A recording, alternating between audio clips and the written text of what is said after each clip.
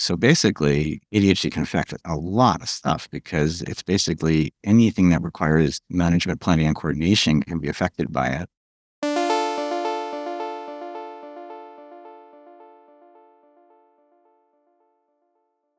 You're listening to the Mindful Mama podcast, episode number 409. Today, we're talking about how parents of ADHD kids can thrive with Dr. Mark Bertin.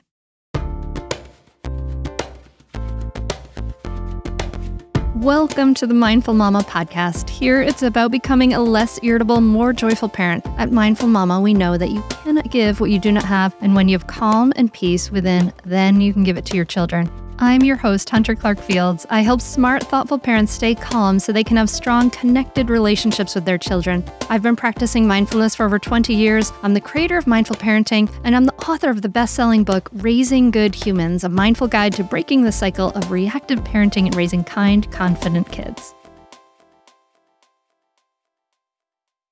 Welcome back to the Mindful Mama podcast. And if you haven't done so yet, go hit that subscribe button so you never miss an episode. And if you get some value from this, if this helps you at all, please go over to Apple Podcasts and leave us a rating and review. It just helps the podcast grow more. It takes like 30 seconds. And I greatly, greatly appreciate it. It makes such a huge difference to me and the whole team that puts on this podcast. In just a moment, I'm going to be sitting down with Dr. Mark Bertin, a developmental pediatrician and author of How Children Thrive, Mindful Parenting for ADHD, Mindfulness and Self-Compassion for Teen ADHD, and the Family ADHD Solution, which integrates mindfulness into the rest of pediatric care. Dr. Bertin is on the faculty at New York Medical College and the Windward Teacher Training Institute and on the advisory boards for the American Professional Society of ADHD and Related Disorders, Common Sense Media, and Reach Out and Read. His blog is available through mindful.org, Psychology Today, and elsewhere, and you can find him at developmentaldoctor.com. Now, in this episode, we talk all about ADHD kids and how do parents cope with a kid with challenges like ADHD. Dr. Bertin says that ADHD tends to push parents away from the exact parenting approaches that best address ADHD. So we're going to talk about that and how parents can best help ADHD kids and themselves. So join me at the table as I talk to Dr. Mark Bertin.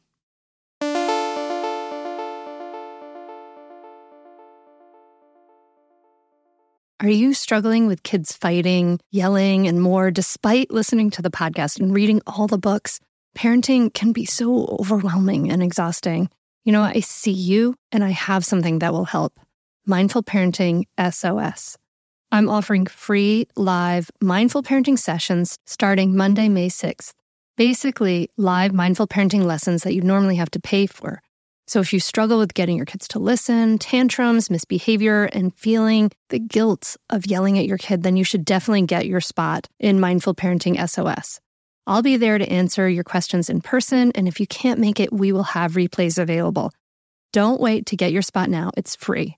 Go to mindfulmamamentor.com/SOS to register. That's mindfulmamamentor.com/SOS. I can't wait to see you there. Mark, thank you so much for coming on the Mindful Mama podcast. I'm happy you're here. I'm happy to be here too. Thanks for the invitation. Looking forward to it. Yeah. I love to, I'm so excited to talk to you about ADHD kids and things like that. But I'd love to, things are so different now than what they were. And I'm wondering kind of how were you raised and what was your childhood like? That's an interesting question. I don't know. It's such a broad question. It's hard to know. How was I raised? I was very close with my parents, very involved parents, kind of strict and old school in a lot of ways. I think I'm still very close with my dad passed away a long time ago, but with my mom and, I think there was a lot of we were a very close extended family. Part of why I went back to New York and a lot of sort of old school, sometimes things aren't share alike stuff too. Just, it was, they were certainly totally fine setting rules and boundaries when they needed to.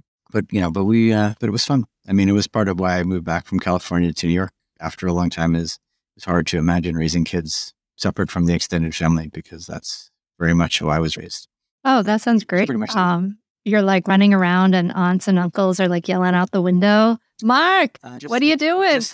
Just about, actually, just about. Very much out of it. Yeah, that's what it felt to me, at least. Just, I know memory is so hard. You make, you sort of, the stories evolve, but that's totally how it felt to me. Yeah, just a lot of one side of the street was several different buildings with most of my dad's family, and my mom's side of the family was on the other side. So that was my how I remember growing up. My family moved out of the Bronx very young. I didn't actually grow up in the city for the most part, but we went back every weekend more or less. Oh wow. Wow. So it sounds like you have a fair amount of freedom. We did. Even when we moved out. I mean, in the city it was it was still the city. So we moved around a lot. But when I was growing up, my parents' first house, we definitely, one of my memories of growing up is the parents had to like just call around to all the houses to try to figure out where all the kids were, because we lived on a street with a lot of houses close to each other and a lot of kids, and we would just all go running off for the day. And at the end of the day, none of us had phones. So awesome. So what made you interested in children's development, and then specifically ADHD? Well, I kind of grew up around the field of special education. So although I don't think my life was that linear, it sort of makes sense that I got here. But my family is all in special education, a lot of special education teachers. And when I was going through a rough time as a teenager, one of the most important things that developed for me was I started spending a lot of time volunteering at the local Special Olympics because one of our neighbors ran it. And so even though it wasn't like I wasn't so driven that I knew like it was all a straight line. On some level, I always felt very connected to working with kids and kind of knew that was going to happen.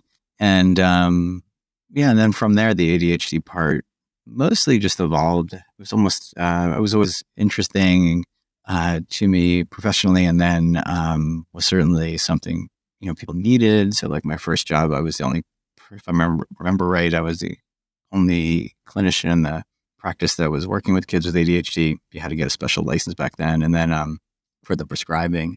And then there's a part of it also that sort of, this isn't why I did it, but then it became particularly connected, because in many ways the research around ADHD and the research around mindfulness are kind of mirror each other, some of it. So all of that sort of came together, and that's how I got here. But mostly it's just sort of evolved from having always been around this field really my whole life, going back to probably. That's pretty unusual. If I remember anything about, I grew up in the 80s, and I was in high school in the 90s, and you seem approximately like maybe you're like a few years older than me. But if I know anything about that time, like it was pretty harsh with special needs or autism and things like that. Like the insults we used, I particularly remember like there was an insult that we used constantly that was just like incredibly horrible to like kids with special needs. Okay. Earlier in your timeline, kind of before you started working with it clinically with kids, you started practicing mindfulness for your own sake, right? I just feel like I feel fortunate to have been introduced to mindfulness in general, but the timing in particular. I was introduced to mindfulness probably in the early mid 90s, and right away felt not that you right away start practicing a ton, but I right away felt like it was a useful thing to start practicing with. So I started dabbling in it back then, which was kind of just before the explosion of interest in it in the country. And yeah, I kept it to myself for a lot of years. Not that I hid it, but I wasn't sort of talking about it while I was practicing medicine much at all, really. And then it kind of happened. What I remember is it kind of happened quickly. Is I went to a conference on the research around all of this stuff, mindfulness and stress reduction and concept called neuroplasticity, and so all these really brilliant researchers in this amazing format where they were in discussion with a whole bunch of really famous teachers of mindfulness, and including the Dalai Lama. And over the course of that weekend, it's like this light bulb went on. Like, I do not know why I'm keeping this out of my medical practice. I have all these families that are so stressed and overwhelmed, and man, that gets talked about. Still doesn't get talked about enough. How challenging all of this can be. So from that point, I started exploring different ways to bring mindfulness into Western care, and really starting with parents mostly. I mean, yeah, it's great to be able to work with kids, but kids are kids. And, the one thing I think it's an important starting point whenever we talk about mindfulness with families is, as much as we might really, really feel pressure to get our kids practicing, the only thing we directly control is whether we practice or not. And that's really Mhm. the foundation of getting started with any family, I think. Well, not any's exaggerated. I mean, there probably are some families where that isn't true, but for the most part, it's going to start with parents. And so, what were the benefits? We've talked about mindfulness here, but like just for for say that someone who's coming to this the first time, like what were the benefits that you were realizing in your own life that made you want to bring this into your practice? Well, and there's so much we could talk about. I guess to keep it concise initially, mindfulness is way more practical and hands-on than I think most people know initially. It's not relaxing specifically, and it's not some cliche like it's all good. It really is more actively training traits and habits that make life easier to manage. So Mhm. it very literally is. I mean, you can really break it down that way. For me, I was going through residency at the time, which isn't. I don't want to take any specific credit for that. It's like everyone goes through really intense, stressful times, and for me, that was obvious. For anyone who has heard about what residency is like, it was kind of exhausting and stressful, and a lot was going on in my life in different ways. So the ability to um, just manage stress, manage anxiety, settle myself that comes from practicing mindfulness was so exactly what I needed back then. Still do, but it's evolved a lot. But so it really was just, it just felt like exactly what was needed in that way. It also connected for me in a little bit of a different way with, I've also have always hiked and backpacked a lot. And back then I was backpacking more than I was now. I have more responsibilities now. And, there was this place I would get to after a few days of backpacking where just my mind would just quiet down. It would feel like I could see, and it wasn't just always, this is a parallel to practicing mindfulness. It's not that everything was great. It was just that it would settle enough that I could start, making decisions and see more clearly what had to happen in my life. And that's another, and that's very much, you can't, most of us can't backpack all the time, but you can practice mindfulness pretty regularly. So it was sort of like, it felt kind of similar in that way. I can relate so much to all of that. That like before I started a mindfulness practice, I was reading about it for many years, and I would hike or I would run in the woods, and like in college, I would just run by this creek through the woods. Like, it was like my therapy, to go there and just that feeling of, like everything settling down and that was enormous for me. And then, getting a little bit of that feeling when I did finally stop just reading about it and actually practice, it made it I was like, "Oh, yes, yeah, all of those things I can relate to." So then parents of ADHD kids, they're going through a lot of stress. They're going through a lot of anxiety. So let's talk to me about what are some of the unique challenges that parents are going through if they are raising a kid who has a diagnosis of ADHD. Well, to understand that, you have to, I think, recognize kind of the big picture of ADHD first. So, ADHD, I don't know how much in your program you talked about it, but ADHD is first of all, it's a proven medical disorder. So, in spite of how it's often talked about, it isn't a product of our modern society. It's been described going back, more than a century in different ways. And I mean, one way to sort of shorthand, very much shorthand, but shorthand the science of ADHD is that, the genetics of ADHD are almost as strong as the genetics of fate. It's Oh, wow. really And you said it goes back in historically. What how did they describe it? You said historically or well, some of it has to do with just in different medical textbooks described with different names, and some of it's more colloquial, like in the public. Like there's a famous in the field, at least, book of I think they were German poems translated by Mark Twain, kind of like grim fairy tales almost, and one of them is called Johnny Head in the Air, and yeah. really describes the inattentive type of ADHD, and one of them is called Fidgety Phil. There are Grimm's fairy tales, and neither of these kids, do so well in the end. Oh, no. The era of, but I mean, clearly, Again, that's not medical, that's just colloquial, but there's like lots of stuff like that you can find in just places it's clearly being described. And then the textbooks are describing it, from what I understand, like in the late 1800s in different ways. Stay tuned for more Mindful Mama podcast right after this break. I want to tell you about a great podcast that you should check out, especially if you ever deal with any school system, which you probably do. It's called Understood Explains.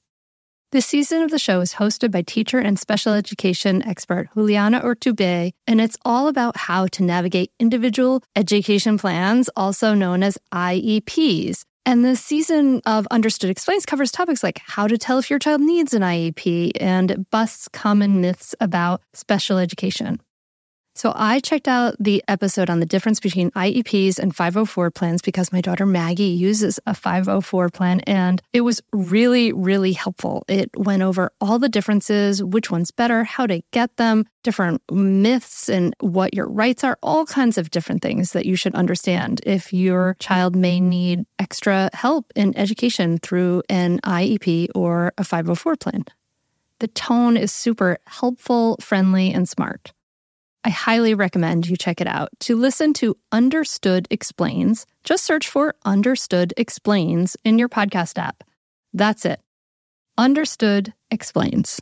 When it comes to raising kids, there's so much to consider. Things like, what do we feed them? When do we feed them? How do they sleep? What does it look like to raise kind kids? How does their nervous system work? How do I keep myself calm? What are my triggers? There's so much that comes into play, and we are distilling all of that information for you at Voices of Your Village podcast, where we bring experts in the field of early childhood and education and psychology and across the board so that you don't have to comb the internet for information. You get to show up and hang out and have shame-free, judgment-free conversations and insights into what it looks like to raise kind, empathetic, emotionally intelligent humans. I'm Alyssa Blask Campbell. I have a master's degree in early childhood education. I'm a mom of 2, and I am walking this journey right alongside you doing this work. Come hang out with me at Voices of Your Village, and we can dive into real conversations with actionable tips.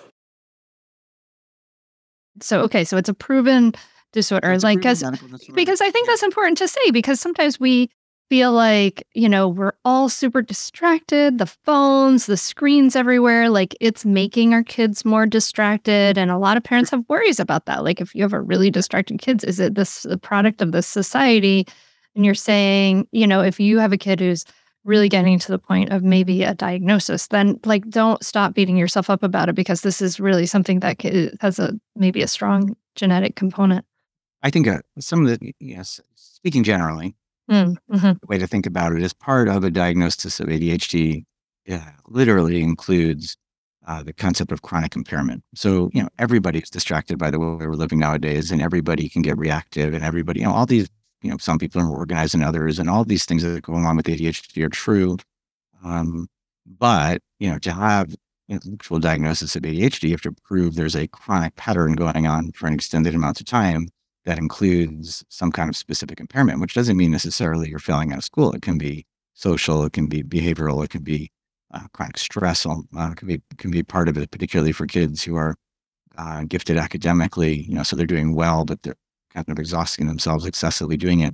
The really big concept that I think helps put ADHD in a developmental context that comes back to your original question of why it's so stressful is that ADHD has long outgrown its name. And the best way to think about ADHD at this point is that it's a developmental delay of a wide-ranging skill set, call it executive function, which is like our self-management skills. So it's like the brain CEO or the conductor of the orchestra. So it's not the skills, like it's not whether you know math or whether you know right from wrong or anything like that. Everything's in there. It's a matter of organizing, coordinating, and planning that gets affected. And so it's way bigger than attention. It's not even a short attention span. It's an attention mismanagement disorder. So you can hyper-focus on some things that you like. You can't focus on things that are hard. You can't shift attention. There's a behavioral component, and it also involves almost anything you can put the word management to. So you have to, manage projects, you have to manage time, you have to manage emotions. All of those things involve executive function. So basically, ADHD can affect a lot of stuff because it's basically anything that requires management, planning, and coordination can be affected by it. And it's also, if you want to come back to understanding how to, make a diagnosis, one of the things we're really relatively new science in child development we now recognize is that executive function is a developmental class. So that just like language skills, you don't expect a 1-year-old to speak the same as a 3-year-old because that's not how language works, and that's kind of intuitive. Executive function is similar. You don't expect a 5-year-old to manage challenges the same as a 15-year-old or even a 25-year-old. And that's a really important concept because I think it explains a lot of the challenges of how we're treating kids in general society nowadays. Along, you know, the example I use a lot has to do with like running a restaurant where, you can get a bunch of 5-year-olds to imagine to play pretend to run a restaurant because factually they probably know a lot of the stuff that goes into running a restaurant. They know that you need to have food and you need to cook it and you need to serve it and all of that's true.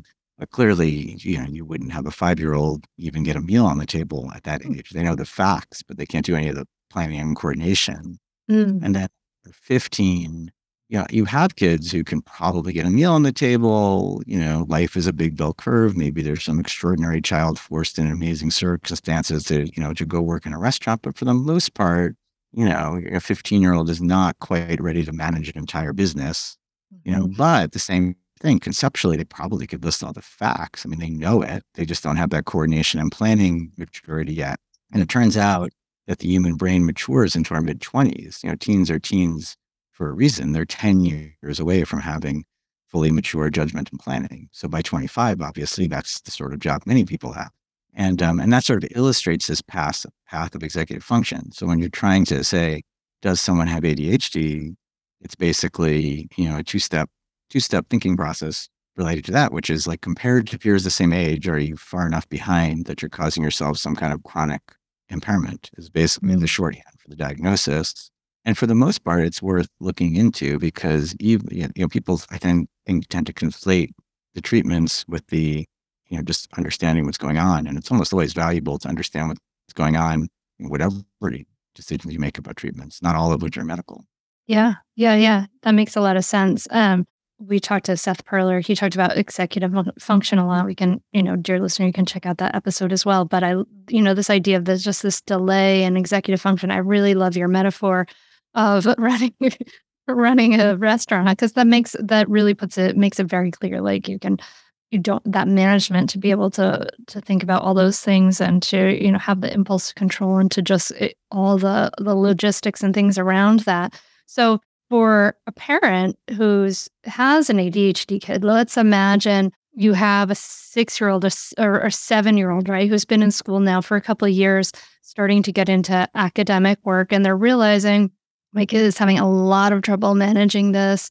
Maybe we're starting to get in, starting to explore diagnoses and things like that. How do this lack of self-management skills, how does it create an environment for the parents? How does it add to like the stress of the parents in the home? Layers and layers of challenge is what it comes down to. I mean, I'm first of all, obviously we all struggle when our kids struggle. So some of it is just one of the best one-line descriptions of ADHD ever from Russ Barkley, which I probably overquote, is that ADHD isn't a disorder of not knowing what to do. It's a disorder of not doing what you know. So it's like watching, raising a child who's just struggling with themselves lots because they forget or they get off task or they get impulsive or they, emotion's a huge part of ADHD. So they could have like too quick to frustrate, too quick to anger. That leads to problems with friends or in the classroom. All of that makes, leads parents to suffer too. And then on a very practical level, executive function skills are the skills that allow you to be independent. So kids with ADHD generally rely on their parents much longer than their peers do.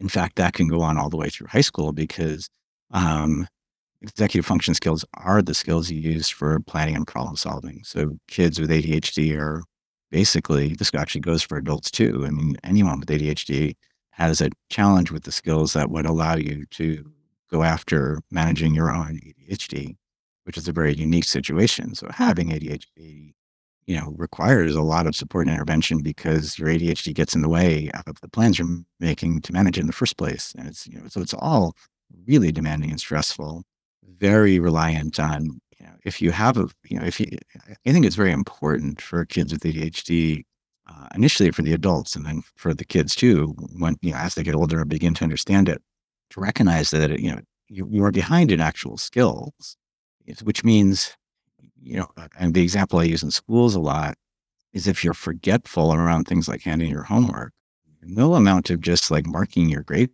down over and over again is going to fix that. It's not that you need to be motivated more. It's that somebody needs to like take the time to create a system that teaches you how to be less forgetful. And, so that, kids with ADHD often internalize that instead. And, if they just keep getting poor grades because they can never hand in their homework without getting some kind of structured support around it, they just start to feel bad about themselves and assume that's how, they are as students. They develop an internal story around it. And, but, this is where it just becomes a lot of work for parents and teachers of, the only solution, if you look at it as like, these are skills that are behind, is to, is for the adults initially to create a system that allows a child to thrive and that they can learn from, that they pick up eventually, but it can take an awful long time. So, that means a lot of, intervention, structure, routine at home, and a lot of the same type of stuff at school. And it's so, you can just keep digging and digging when it comes to ADHD. It goes all the way through like high school where study skills are executive functioning based. So, a high school student with ADHD might come across as if they just don't care and work hard, when in reality, what's going on is with poor executive function, they just haven't the slightest idea of how or why to study, which is a different issue entirely. To me, I imagine this is like an incredible stress for parents, right? Because you say you have a 7-year-old, you're expecting them to be able to listen to you and to follow directions, and then they're getting distracted. You're expecting certain things at different developmental milestones. You're expecting levels of independence because you've been working hard. You're wanting this child to have some more independence by the time they're 10. You're wanting them to do chores around the house and to remember to, feed the cat and to, all the different things, and to make their own lunch and to remember to bring it. And, when they're 11 and 12 and et cetera, all these ages, you're wanting and expecting these levels of self-management and maturity. And so it kind of, as you describe this, Mark, like it makes me think of the idea of the term discipline, right? And like we think that the term discipline means to sort of like punish, right? Like the idea of like you get this bad grade because you're not, the rewarding or punishing this behavior. But I always like to think of the word discipline from the word, as the same root as the word disciple, right? Like where it is to follow or to teach, where you're learning. And to me, this really points to, for the parents, really shifting your mindset into really a lot of teaching and learning of organizational skills and systems, and really trying to like become your child's executive function management kind of teacher in some way. Is that kind of the role the parents get thrust into? Definitely. Yeah. I mean, yes, for sure. And I mean, there's almost, as you were saying that, there's like 2 or 3 things that came to mind for me. I mean, one is again, going back to that first question you asked me earlier, or one of the questions you asked me earlier about like, how did this start integrating to medical care, is it's hard.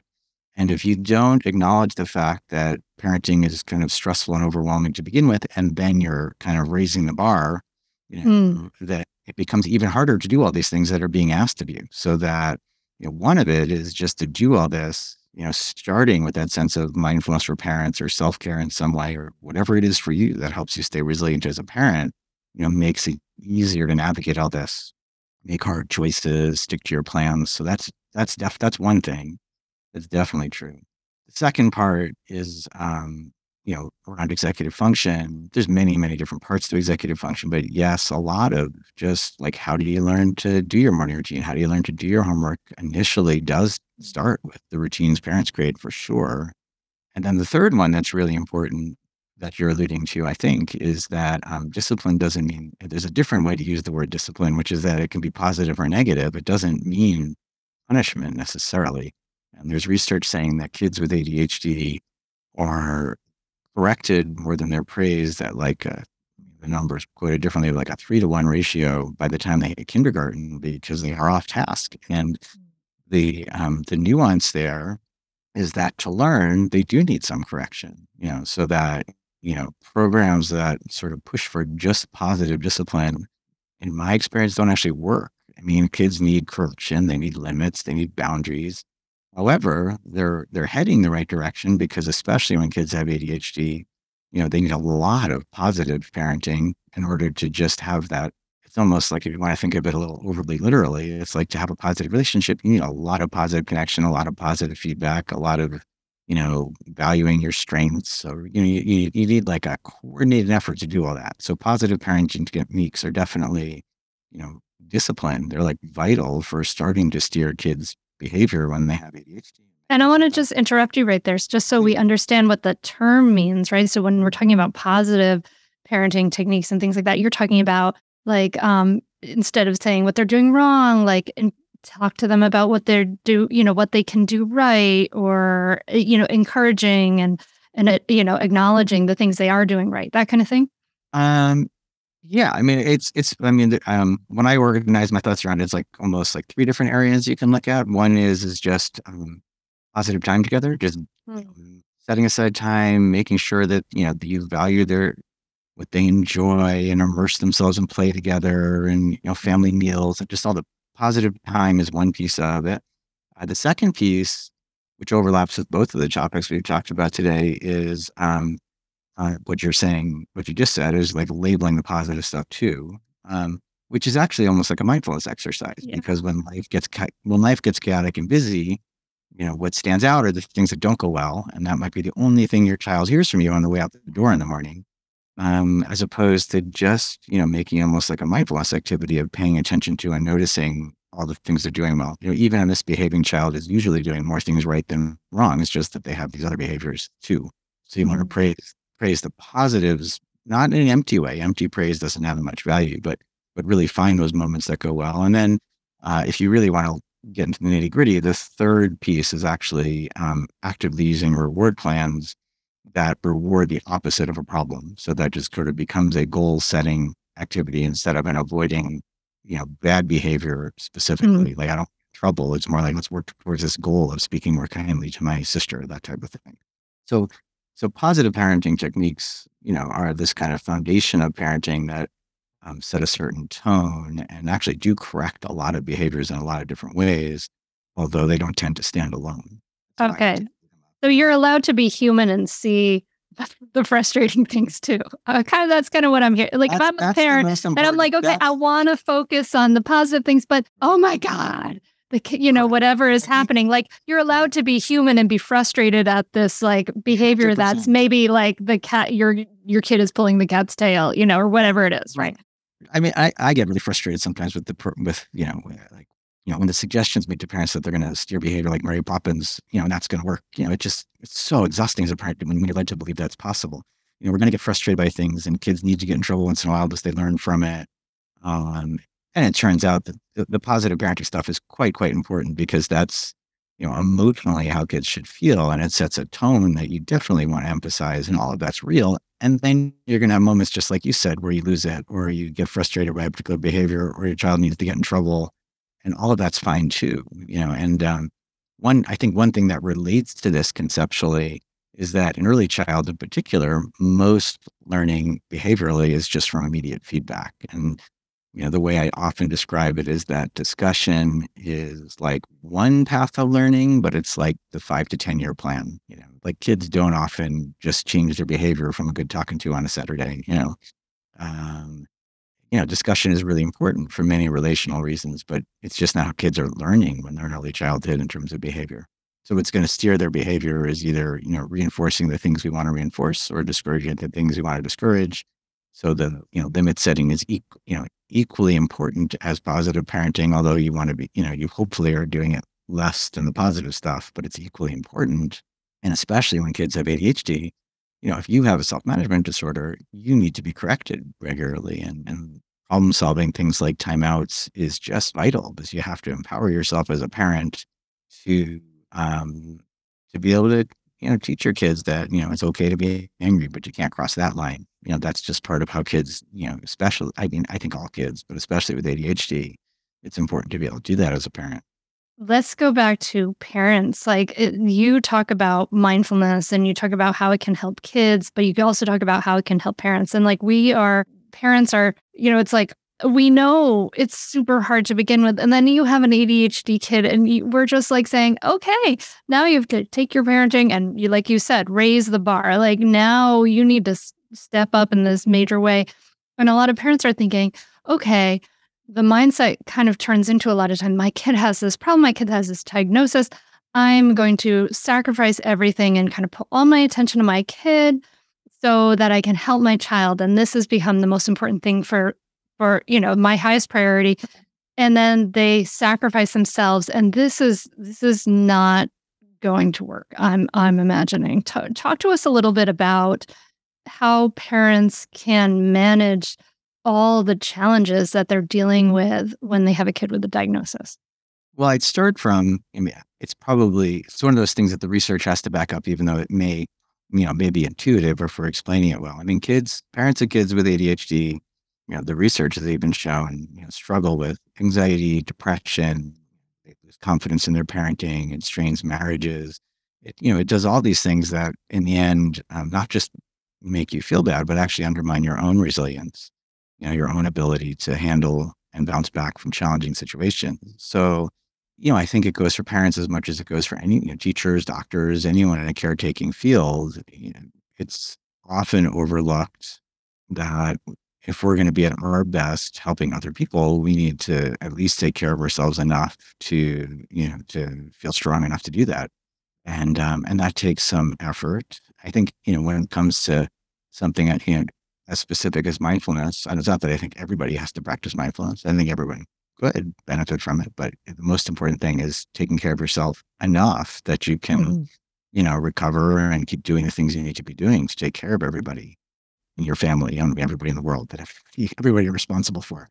And so, that really is the foundational, connection between mindfulness and ADHD, really mindfulness and parenting to me.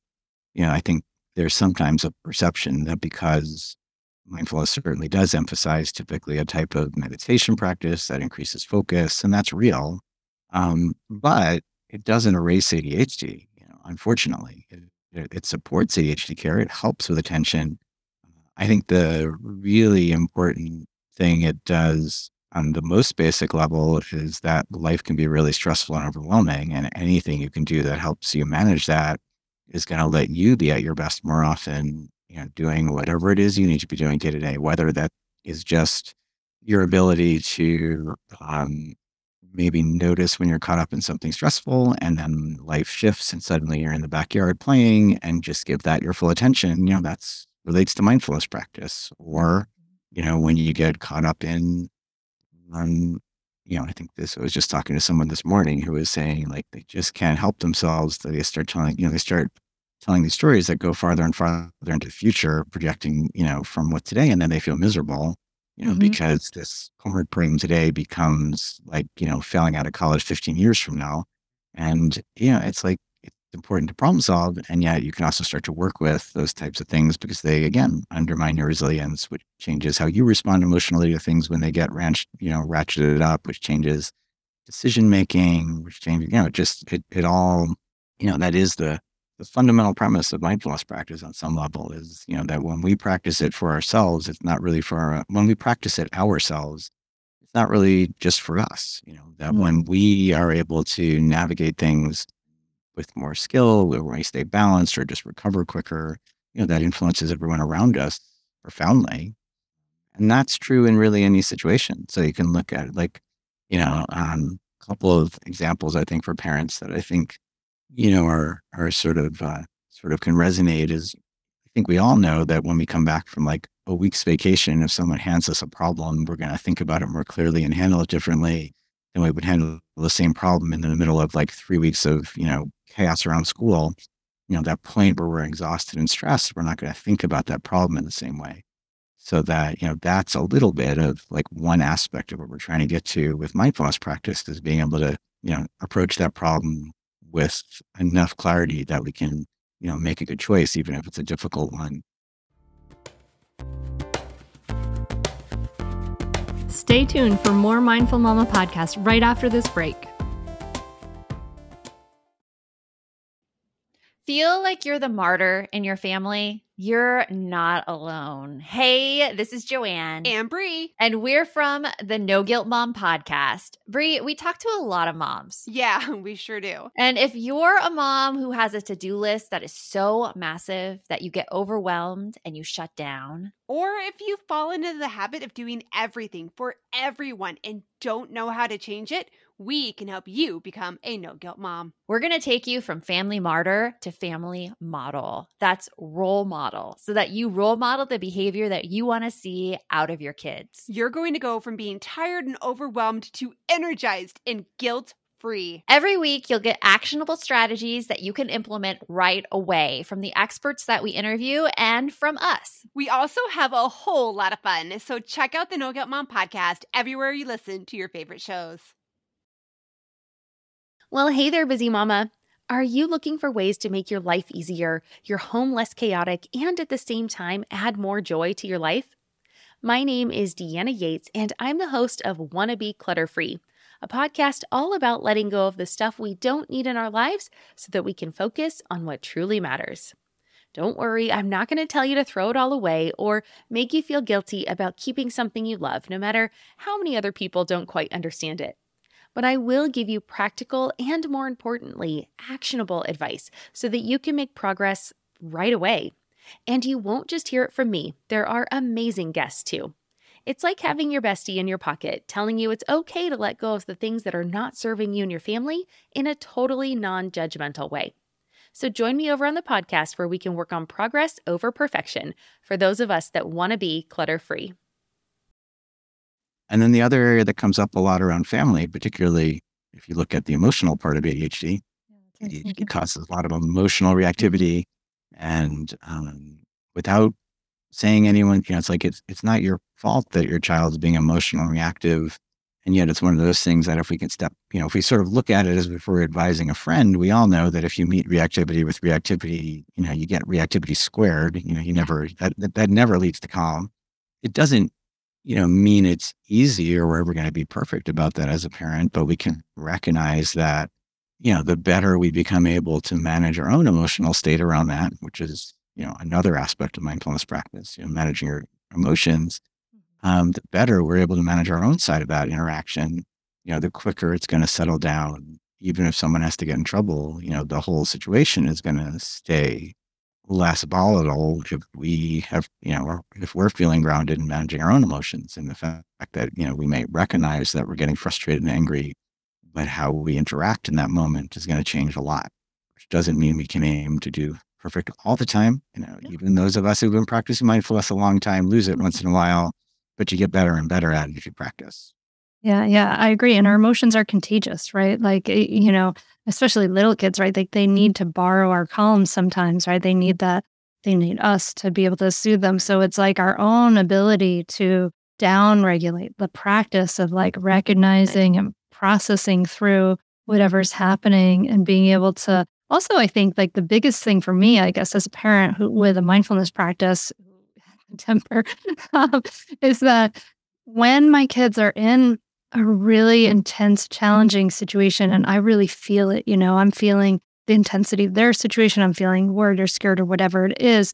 One of the biggest benefits I can identify for myself is this idea that I can sit with the discomfort of what is happening. Like stuff is going down and I can sit and breathe through it and it's not going to kill me. I don't have to react right away. You know what I mean? I can just practice this like this tolerance, incredible tolerance compared to what I used to have, and not all the time, right? But like a lot of the time.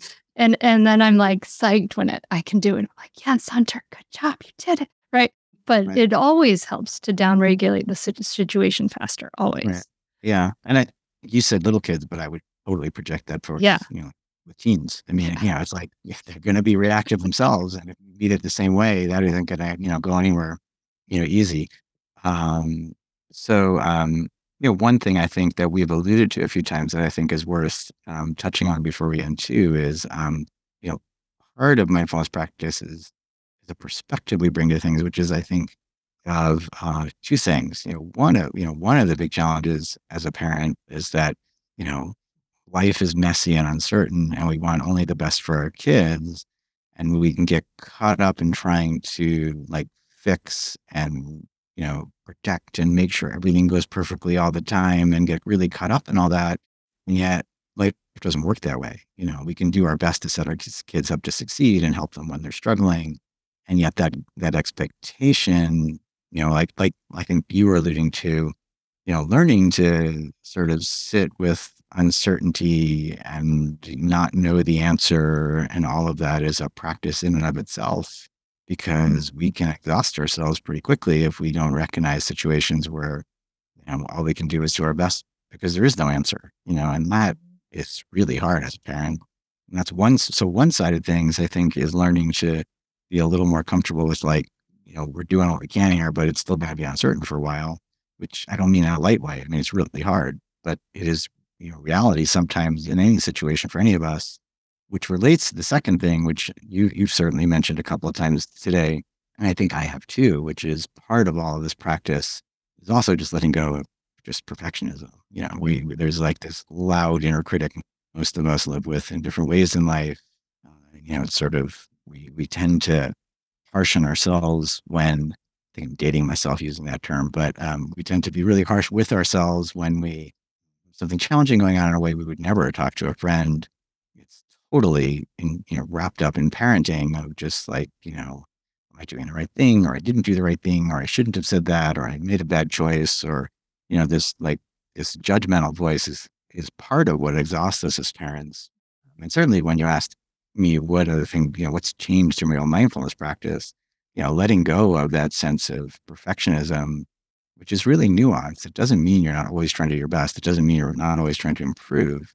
But there's a part of the practice where you can shift your perspective. Again, it's that same contradiction that happens a lot in life of like, most of us would advise a young child, like, do your best, learn from your mistakes, go apologize if you need to, but it's okay, and then just, get back up and try again.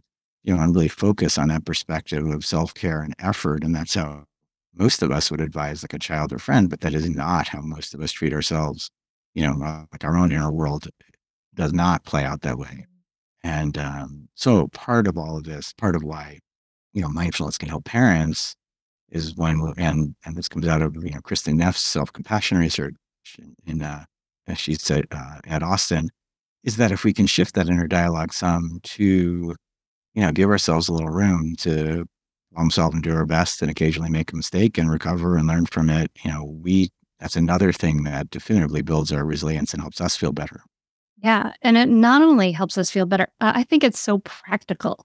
Like, because I'm a miserable puddle on the floor if I'm telling myself I'm a terrible mother.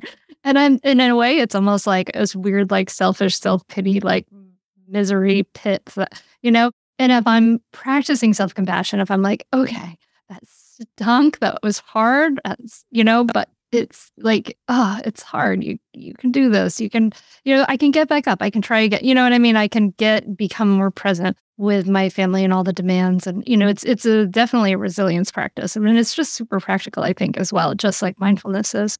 Oh my God, there's so much here. Oh, sorry, you wanted to add. Because I realized I know we have to end. The one thing I didn't say that I want to end with is what that all steers you back to is it lets you navigate the fact that, there's an awful lot of practical stuff that has to get done around ADHD. And, so that's why I just want to make sure we mention that at some point today of like managing the school plan and working with people outside of school, like psychologists to manage, teach executive function, or doing it as a parent some, or making decisions about medication or dealing with screen time as a gentleman when it comes to ADHD. This is, I just wanted to make sure we're clear that, mindfulness is not replacing any of ADHD management, but is supporting, all of that, which can be quite hard. Yeah. I completely understand. I get that. So, more podcasts for you, dear listener, on all the practical stuff later. I guess we'll have to talk about that. Those practical management tips and tricks and all the things that need to happen. It's a lot. It's a lot, dear listener. So I hope this has helped you, Mark. I really appreciate you coming on to talk to me about it and taking the time. And And you, of course, you supported the Raising Good Humans Summit, and we talk about it more there. This has been such a pleasure and a joy. I really, really appreciate it. If people want to talk more about you and see your work, where can they find you? The easiest thing is to just go to my website, which is developmentaldoctor.com. Everything you need, you can find there. Awesome. Again, thank you so much for your work and your time and your super calming presence. New York is lucky to have you, Mark. Well, thank you for being here. I appreciate everything you're doing too.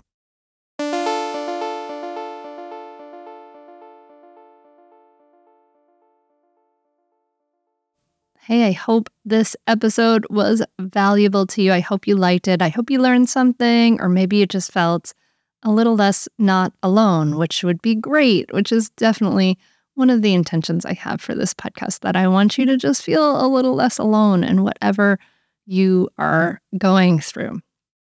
One of the very best ways you can support the podcast, if you like it, is to leave an Apple Podcast rating and review.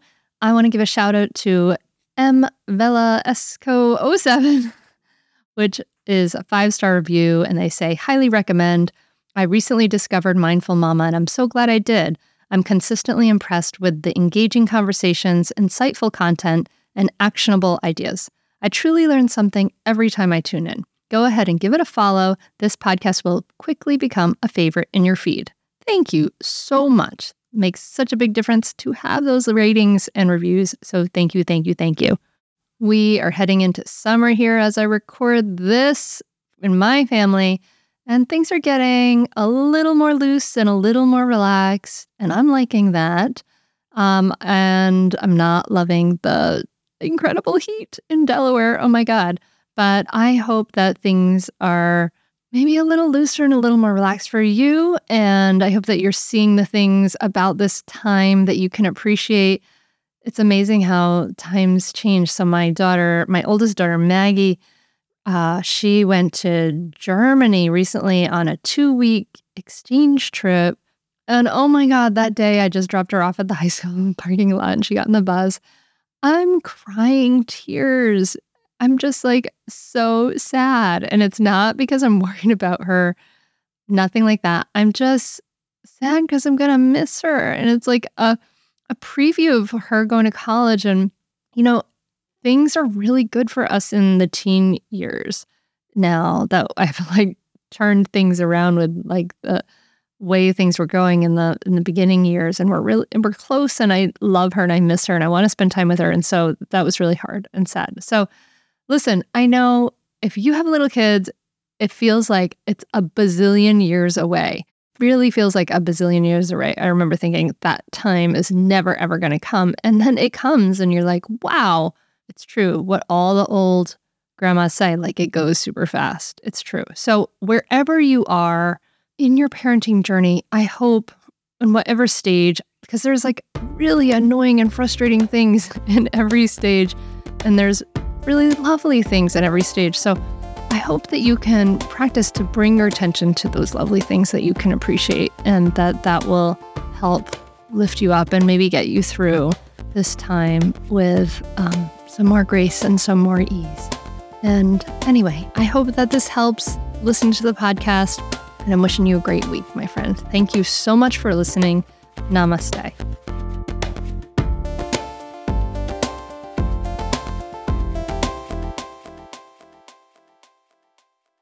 I'd say definitely do it. It's really helpful. It will change your relationship with your kids for the better. It will help you communicate better. And I'd say communicate better as a person, as a wife, as a spouse. It's been really a positive influence in our lives. So definitely do it. I'd say definitely do it. It's so worth it. The money really is inconsequential when you get so much benefit from being a better parent to your children and feeling like you're connecting more with them and not feeling like you're yelling all the time or you're like, why isn't things working? I would say definitely do it. It's so worth it. It'll change you. No matter what age someone's child is, it's a great opportunity for personal growth, and it's a great investment in someone's family. I'm very thankful I had this. You can continue in your old habits that aren't working, or you can learn some new tools and gain some perspective to shift everything in your parenting. Are you frustrated by parenting? Do you listen to the experts and try all the tips and strategies, but you're just not seeing the results that you want? Or are you lost as to where to start? Does it all seem so overwhelming with too much to learn? Are you yearning for a community of people who get it, who also don't want to threaten and punish to create cooperation? Hi, I'm Hunter Clark-Fields, and if you answered yes to any of these questions, I want you to seriously consider the Mindful Parenting membership. You'll be joining hundreds of members who have discovered the path of mindful parenting and now have confidence and clarity in their parenting. This isn't just another parenting class. This is an opportunity to really discover your unique, lasting relationship, not only with your children, but with yourself. It will translate into lasting, connected relationships, not only with your children, but your partner too. Let me change your life. Go to mindfulparentingcourse.com to add your name to the waitlist, so you will be the first to be notified when I open the membership for enrollment. I look forward to seeing you on the inside. mindfulparentingcourse.com.